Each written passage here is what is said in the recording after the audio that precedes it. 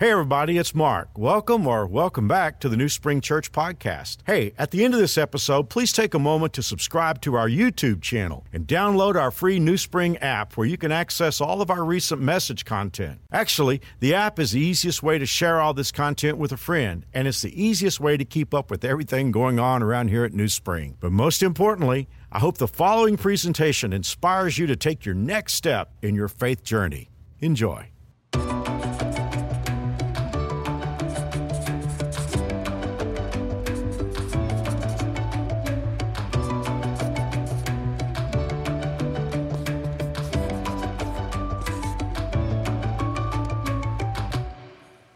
Almost 100 years ago, at the end of Prohibition, in a little country town, there was a guy who put in what they used to call a beer joint or a tavern, a dive.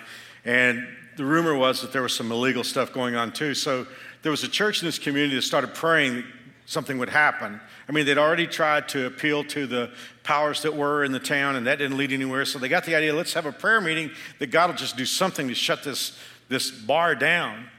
And after the prayer meeting that night, a big thunderstorm came through and lightning struck the place and it burned to the ground.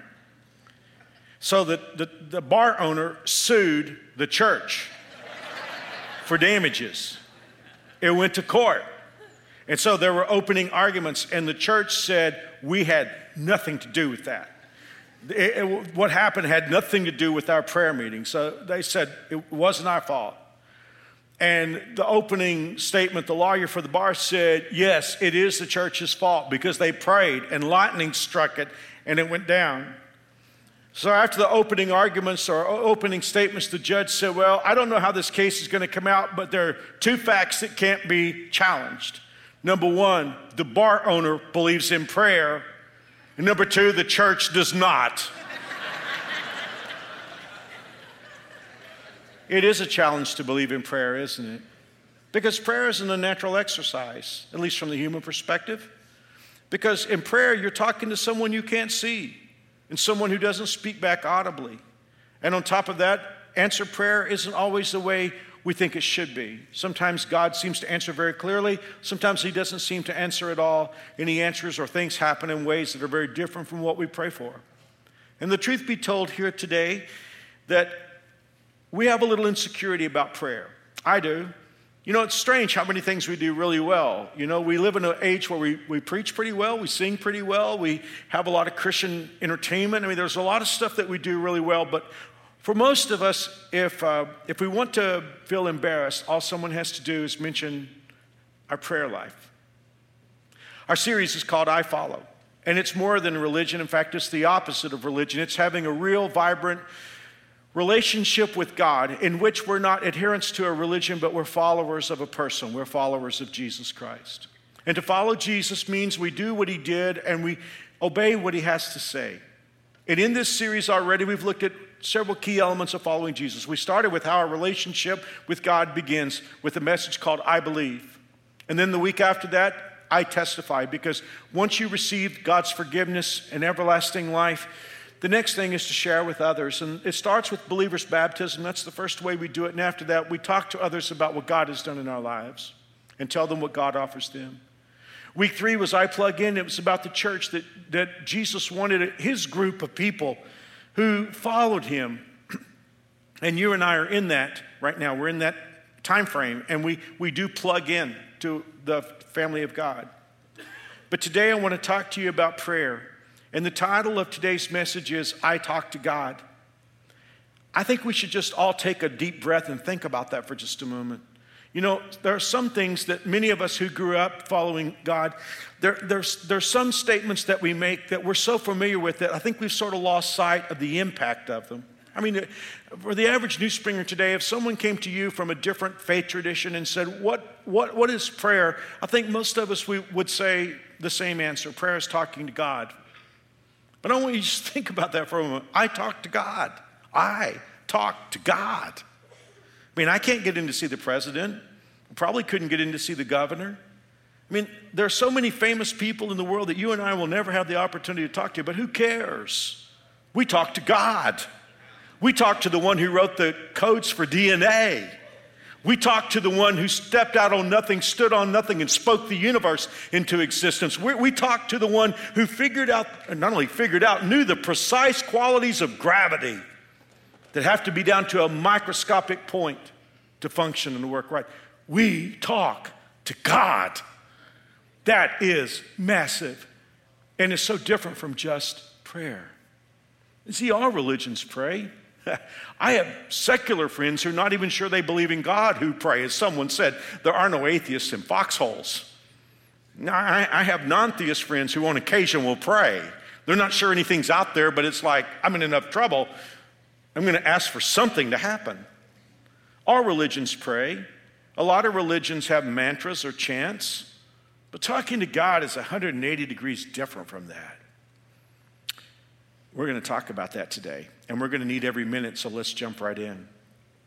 We're talking about following Jesus, and the good news for us is that Jesus hasn't left us to just wallow around in some of the foolish things that religion gets into. Jesus left us a clear pattern for prayer. And his pattern for us is different from anything anybody had ever seen before. We call that pattern the Lord's Prayer. We're going to focus on it today. Although I don't think the Lord's Prayer is the best name for it, because it's not a prayer that Jesus would pray, because the prayer asks for forgiveness of sin. So it's important for us to understand that the Lord's Prayer is really more like the follower's prayer. But since you and I know it by that title, I'm going to use that title today. We're going to talk about the Lord's Prayer. Where would you find it? If you want to know in the Bible where the Lord's Prayer is, where would you find it? Well, this is very interesting. It's in 2 books of the Bible. It's in Matthew and Luke. You know there are 4 Gospels, Matthew, Mark, Luke, and John. Now, this is too much information. We call Matthew, Mark, and Luke the synoptics because they're very similar. So the fact that we find the Lord's Prayer in Matthew and Luke, it might be like a lot of other situations where there's one event that gets reported by all 3 writers. But what makes the Lord's Prayer different is that it's not the same situation.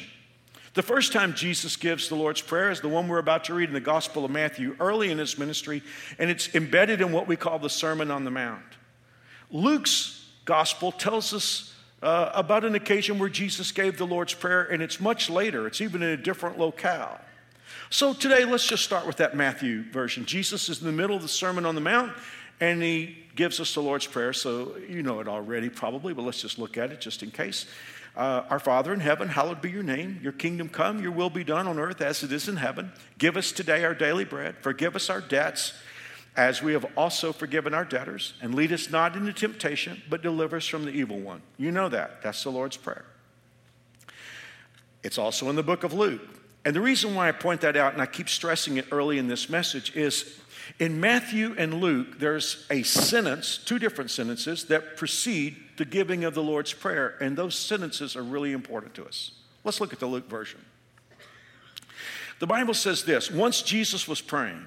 As he finished, one of his disciples came to him and said, here's our sentence, Lord, teach us to pray. And then Jesus gives the Lord's Prayer. Now, you should understand that this guy who asked Jesus to teach him to pray, it wasn't like he'd never prayed before. The average Jewish man prayed 3 times every day, sunrise, 3 p.m., and nightfall. You guys remember when we did Clash of Dynasties, the Daniel Chronicles? You remember how Daniel got into trouble and wound up going to the lion's den? He prayed 3 times a day. Well, that's how the Jewish man lived. He prayed 3 times a day, sunrise, 3 p.m., and nightfall. So when this guy said, Lord, teach us to pray, it wasn't that he was unfamiliar with prayer. It was just he watched Jesus pray, and he recognized, I don't know what I've been doing all these years, but it ain't prayer.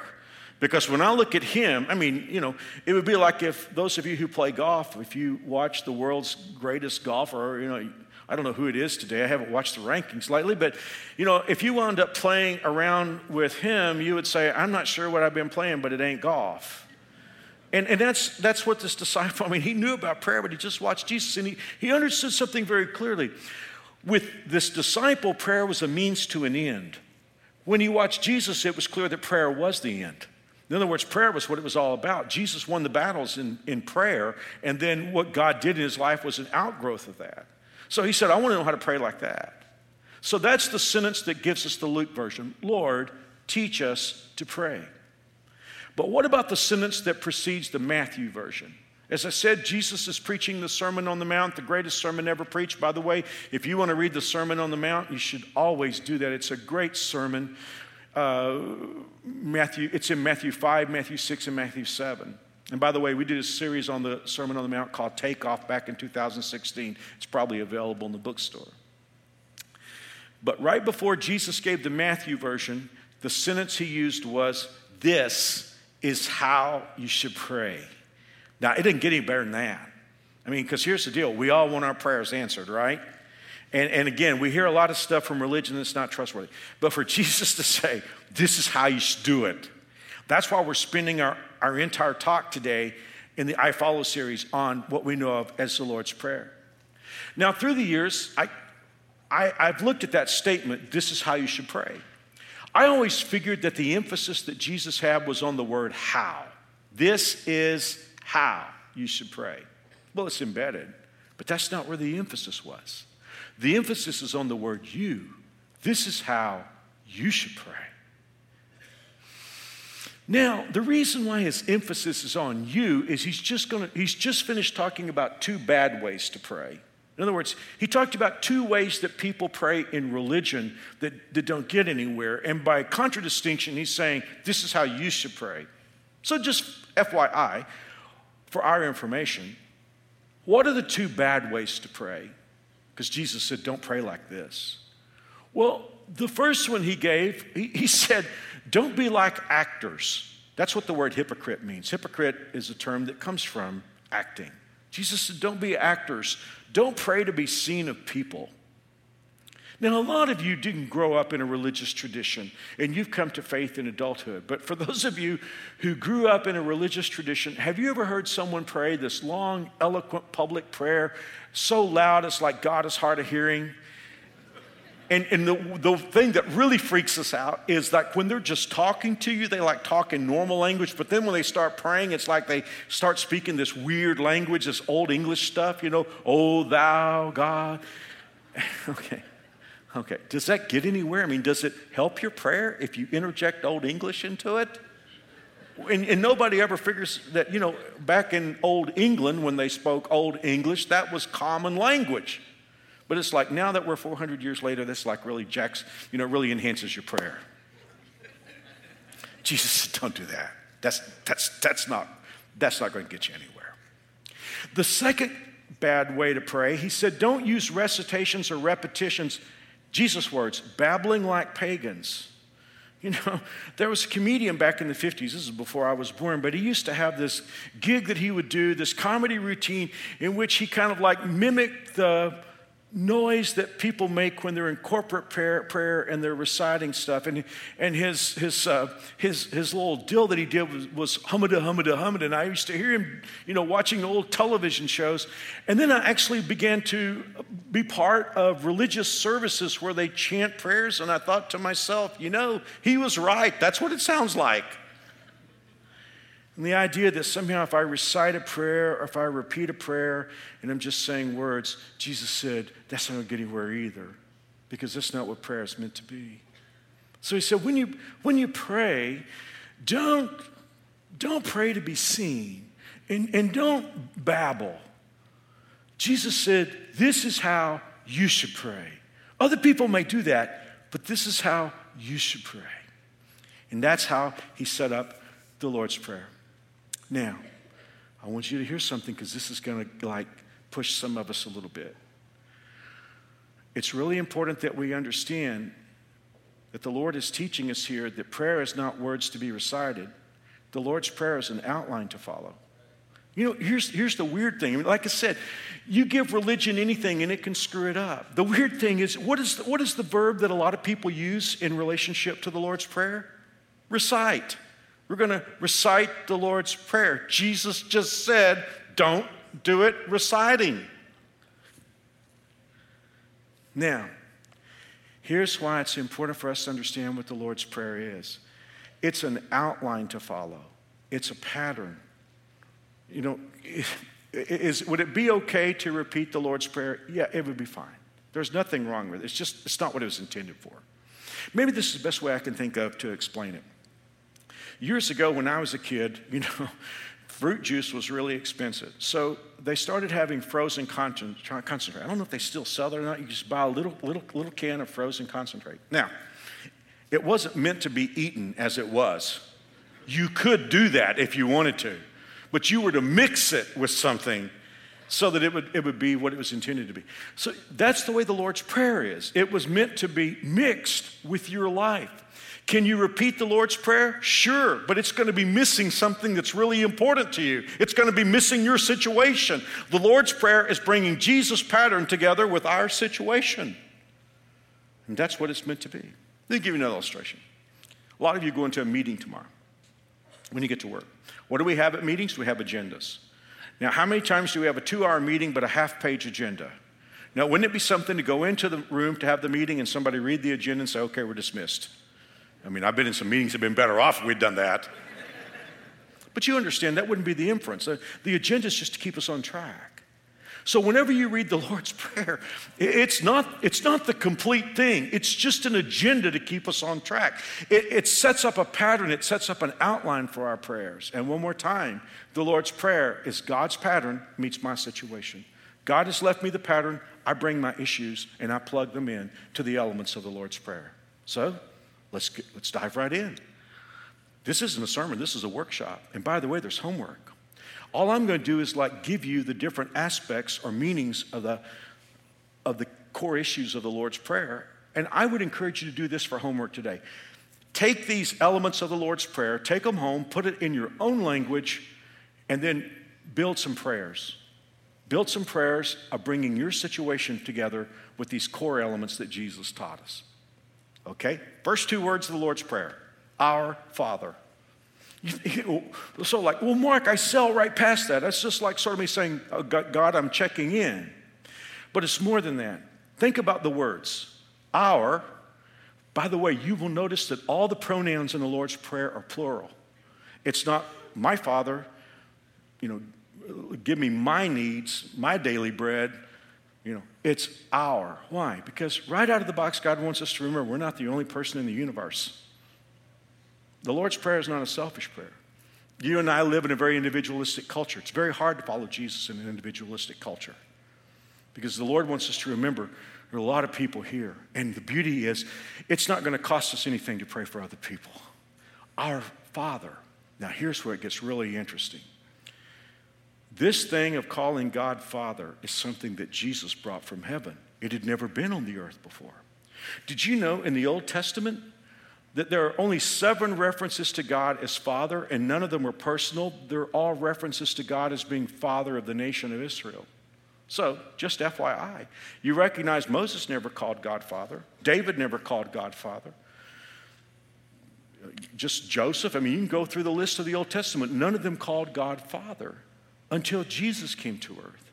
And basically, Jesus, the only begotten of God, he'd been talking to his Father from eternity past. So when Jesus came and told us that we could have a relationship with God, it was as if Jesus was saying, you can call him Father too.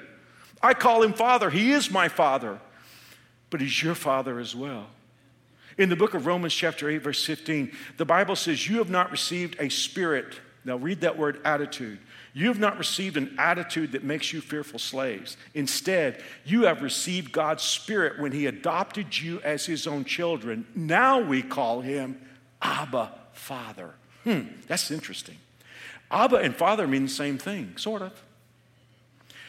You will notice that in all the times that the name Abba is used in the New Testament, it's never translated. The translators didn't know what to do with that. Because you see, in the Old Testament, they didn't even call God by name. We come over to the New Testament, and Jesus has basically told us that we can call God Abba, Father. Well, the reason why the translators didn't want to translate that is it's such a tender term of affection. If we used any word in the English language for it, the closest we could come to it would be Daddy. In fact, Abba is not so much a word, it's a sound. One of the earliest sounds that a child will make for his or her father is Papa. It's a natural sound. It isn't so much a word as it is a sound. Abba is the same thing. And so Jesus said, you can call him Abba, Father, but the translators didn't want to do that, so they just brought the actual word over without translating it.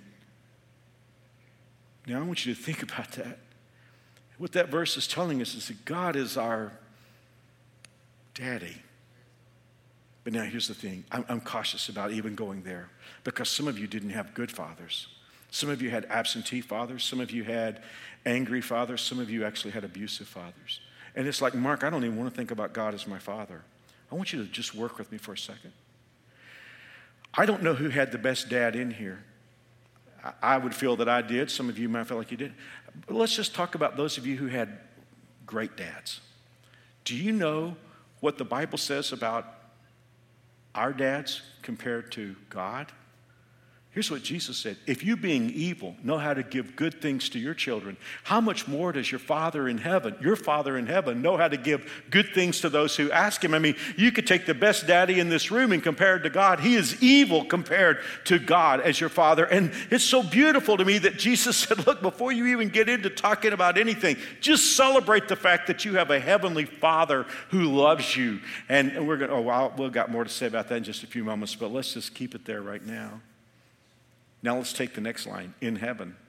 You say, well, Mark, what does that mean? Well, did Jesus teach us to pray, our Father in heaven, because God didn't know where he lived? Is it our reminder, oh God, by the way, you're in heaven? Or is it like addressing an envelope for all of you under 40? We used to actually send letters with paper envelopes. No. This is massive. In fact, personally, I think one of the biggest phrases in the Lord's Prayer is in heaven. Why? Because you see, when I pray, I think I know what I need.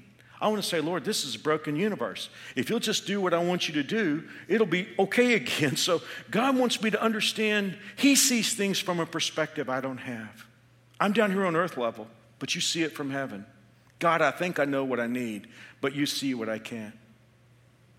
What would that mean? What does God see that we don't see? Well, he sees the future for one thing.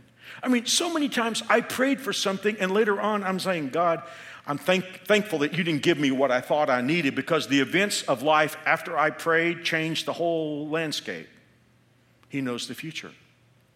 Number two, not only does God know the future, but he sees things from heaven's perspective. This is very sensitive and I'm careful about saying this, but how many times do we pray for God to spare someone's life and leave them here on the earth?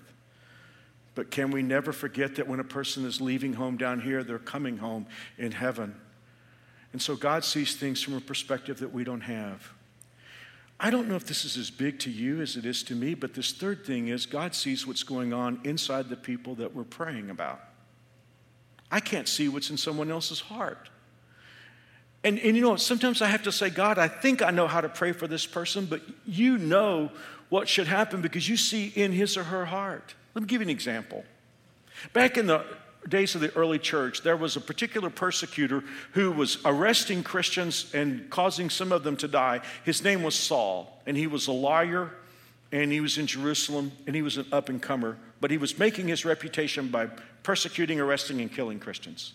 Now, back in the early church, don't you know there were a lot of people that said, God, kill him. The world would be better off if you killed this man because he's causing so much damage. But that wasn't God's plan, was it? Because one day he would be on the road to Damascus with a sack of open arrest warrants and he would meet Jesus and God would change his name from Saul to Paul and he would become the greatest evangelist in the history of the world and write 13 of the 27 books of the New Testament. See, they were saying God strike him dead, but God decided to strike him alive. See what I'm saying? When we say, our Father in heaven, God, you see the future. I don't see it. I think I know what to pray for, but I don't. I don't know what's going on. I don't know how you see things from heaven. And on top of that, I can't even see what's in the hearts of the people that I'm praying for. So, my Father, our Father in heaven, and now, hallowed be your name. You know, I have a problem here when I pray. I want to race right to what I need. Are you like me? It's like when I pray, oh God, America's broken, fix America. God, I pray for my kids. I pray for my wife. I pray, that you'll supply this need. I pray that you'll do this for the church. I want to just race right in there. But I heard a great preacher preach. I saw it on YouTube. This guy's been dead for a good while, but his sermon's on YouTube. And I watched it yesterday on the Lord's Prayer, and he said something really beautiful. He said, before God wants us to talk about us in prayer, he wants us to talk about him.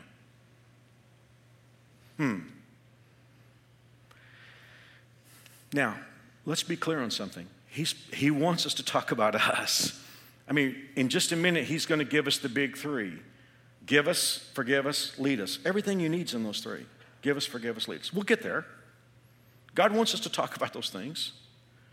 But it's important for us, before we go to give us, forgive us, and lead us, that we talk about God. And it's not just for his benefit, although he deserves worship and glory. God wants us to talk about him being God so that we will know that when we pray. And before we ever start going into what we need, it's our way of saying, God, you're God, I'm not. Holy, and that's where we get the word hallowed. Holy means separate. Not separate like there's distance, but just a remembrance that God is not us. You say, Mark, when you look at the 21st century church in America, what are the issues that you see? I think number one on my list is we have a way of reducing God down to our level. And the thing of it is, that might be comfortable when we want to maybe make ourselves feel a little better about sin. But the problem is, if we reduce God down to our level, he's not the God that we need him to be. So when I pray, hallowed be your name, what I'm doing before I ever get to what I need, I'm saying, God, you're weak. I'm weak, you're strong. God, I fail, but you never fail. God, I'm ignorant, but you know everything. God, I'm a sinner, but you're righteous. I'm good on occasion, but God is good all the time. God, I'm mortal, you're everlasting. I can be selfish, but he's full of grace. I can't run my own life. He runs the universe. When I say, hallowed be your name, I'm saying, God, you are the God that I need because you are so much bigger than I am.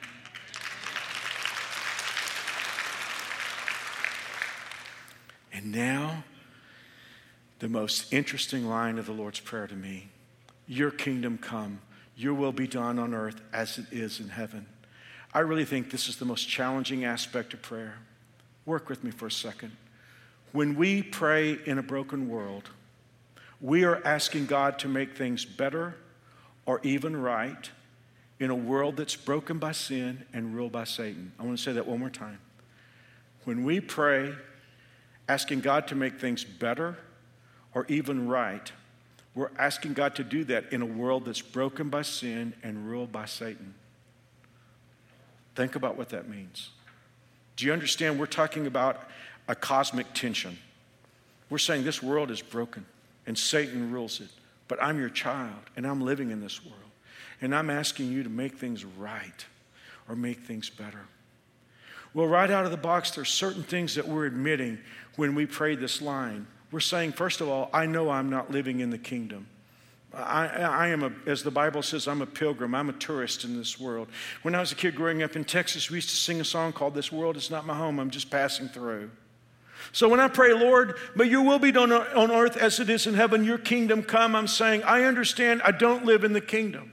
Number two, I'm saying Jesus' kingdom is coming, which means this world and its setup is just temporary. And what I am saying is, God, I am looking forward to the day when it's not a question of who I vote for. I'm looking forward to the day when this world has Jesus to be king, and he will rule with righteousness and justice and peace, and there won't be any more racism. There won't be any more anger or hatred. There won't be any more pain or sorrow, sickness or death. And I'm saying, Lord, here I am, stuck in this world, waiting for the day when Jesus comes to make things right. Number three, I'm also saying, and I know I'm opening a can of worms here, but it needs to be opened. I am admitting what Jesus clearly spoke in the Lord's Prayer, that God's will is not done on this earth. Hence, I would not have to pray, may your will be done on the earth as it is in heaven. So what I am saying is, your will is not done on the earth. I talk to Christians sometimes who believe that everything is God's will. And they will even say things to me, I understand that everything is not God's direct will, but whatever comes into our life, God has given permission for. Only in an extreme secondary or tertiary sense. If someone says to me that God's will is done in the sense that God allowed people to have freedom to choose, and with those choices came consequences that I guess, as I said, in a secondary or tertiary sense, I would say, I guess technically it could be true that everything in an extended sense could be God's will in the sense that he gave us the ability to have free choice, and the free choices often hurt people. But to somehow say that everything that happens in this world is God's will is blasphemy. It is worse than blasphemy. It is making God responsible for sin. I mean, Jesus said, Your will be done on earth as it is in heaven, which means in heaven everything is God's will. On earth, a lot of stuff that happens is not God's will. When I pray, and I pray God's will be done on earth as it is in heaven, I am asking for, by definition, a miracle. Do you know how to define a miracle? I'm like, well, that's a weird kind of Twilight Zone thing. No. It's not what a miracle is. Never forget this, New Spring. I think I preached a sermon on it one time. I'm not even sure where I'd find it. A miracle is the normalcy of heaven intersecting the normalcy of earth. Can we get that? And that's what a miracle is. See, in heaven, nobody gets sick. In heaven, nobody dies. In heaven, everybody treats everybody well. In heaven, nobody suffers. That is the normalcy of heaven. When I pray for a miracle, I'm just asking God for just a brief moment. I know I'm living in a broken world. I know I'm living in a world that's sin-cursed. I know I'm living in a world that's headed for destruction. But Lord, I'm your child, and I'm here, and I'm asking for just a moment, a little shaft of heaven come down and intersect my life. May your will be done on earth the way it's done in heaven. Now here's the challenge. God will not always answer that prayer the way we ask him to, because by definition, if he did, we would be ruler of the universe, and that's not going to happen. Or this world would suddenly be heaven on earth, and this world is never going to be heaven on earth. But every once in a while, God says yes. And it's hard to understand. I mean, if you read Acts chapter 12, the church prayed for 2 apostles who got arrested. They prayed for James, they prayed for Peter. James got executed and Peter got released. I mean, understanding why God works the way he does is beyond me, but I do know this. I'm not the most brilliant man in the world, and I'm sure not a Bible scholar, but I do know this from Jesus' prayer. He told me to ask. And I don't see any harm in asking, because every once in a while God says yes, and he opens heaven and there's a shaft of light that comes through and God does a miracle. Your will be done on earth as it is in heaven. Now comes the part where we start asking. Give us this day our daily bread. Well, it's not just bread, it's what we need. So God knows that we need things, and he says, ask for what you need. You see, this is why you don't want to just quote the Lord's Prayer, because you want to bring in all that stuff that you need today. And my time is pretty well gone. There's so much I'd love to say, but there's one aspect of this part of the prayer that really stands out to me. In the same chapter, Jesus would say, your Father knows exactly what you need before you ask him. Do you realize that when you tell God your needs, it's not news?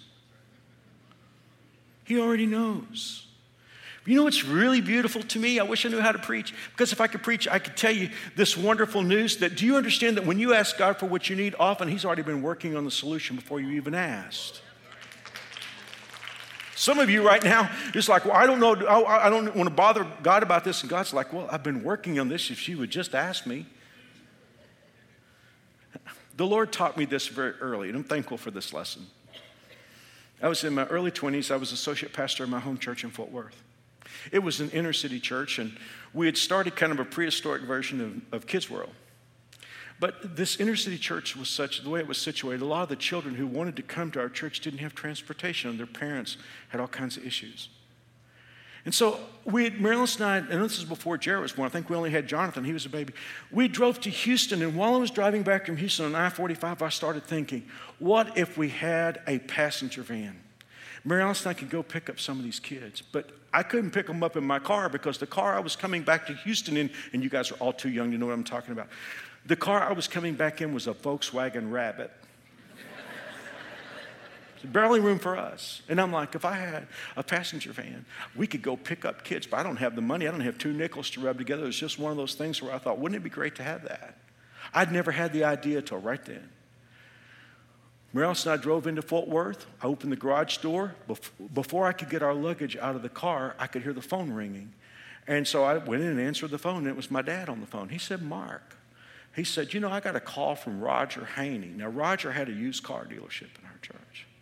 And he said, it's the weirdest thing. Now, you got to understand, I hadn't talked to my dad about this. I didn't even talk to Mary Alice about it. I just had it in my head. I hadn't even had the idea till a few minutes before. He said, Roger called and said he took in a 15-passenger Dodge van on a trade-in. He said, doesn't know why he took it in, but if you want it, you can have it.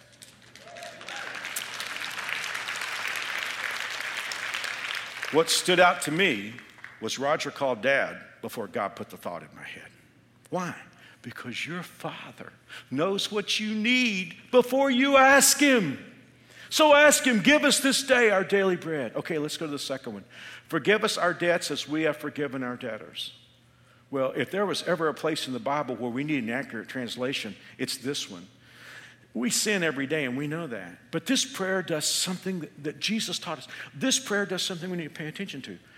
It ties our forgiveness from God to the forgiveness that we give to others. Now, there are two reasons why you really need a correct translation of this. First of all, it says, forgive us as. The word as there means in the same way. So in other words, if I'm grudging with my forgiveness to others, God is grudging in His forgiveness to me. If I'm slow to forgive others, God is slow to forgive me. Because the Bible says He forgives us in the same way.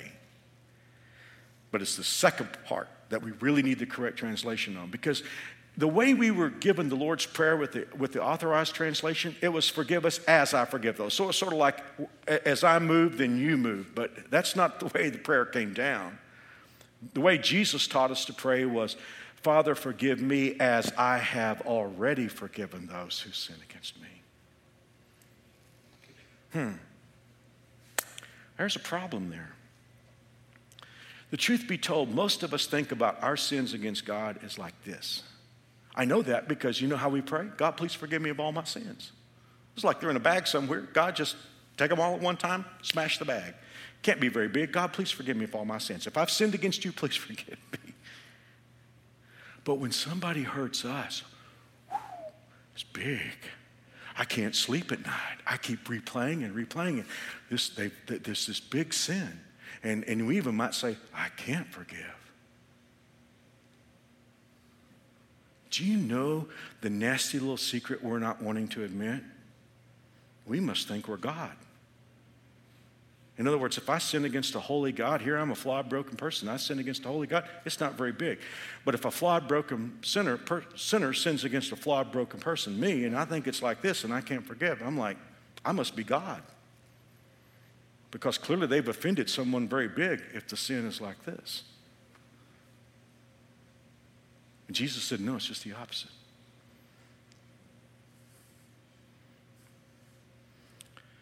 By the way, forgiveness doesn't mean letting an abuser back into your life.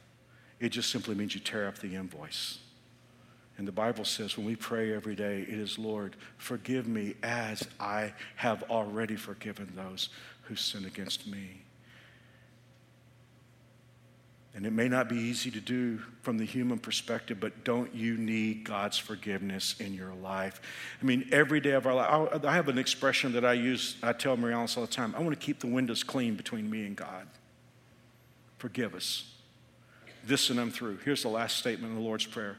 Lead us not into temptation, but deliver us from the evil one. This can be a little bit of a challenge because to pray, God, lead us not into temptation, does it mean like if we don't ask God, He will lead us into temptation? No, that's not what it means. We can find temptation by ourselves, right? What it just simply means is, Lord, I need your leadership. Today, I need you to give me what I don't have that I need. I need you to forgive me of my sins, but God, I need you to lead me today because I don't know how to live my life. And if I'm left without your leadership, I'll go right into temptation and Satan will have easy pickings in my life. And I'll suffer because I get into the wrong place, the wrong situation, the wrong person at the wrong time. So Lord, lead me. I don't know how to live my life. Jesus said, this is how you should pray. And if we're following Jesus, it's a fail-safe plan. Thanks for listening today. God bless. Once again, thanks for listening. If you live in Wichita, the surrounding area, we'd love for you to engage with us in one of our weekend services. For directions, service times, and information about our incredible kids and student environments, visit us at newspring.org. One more time, newspring.org.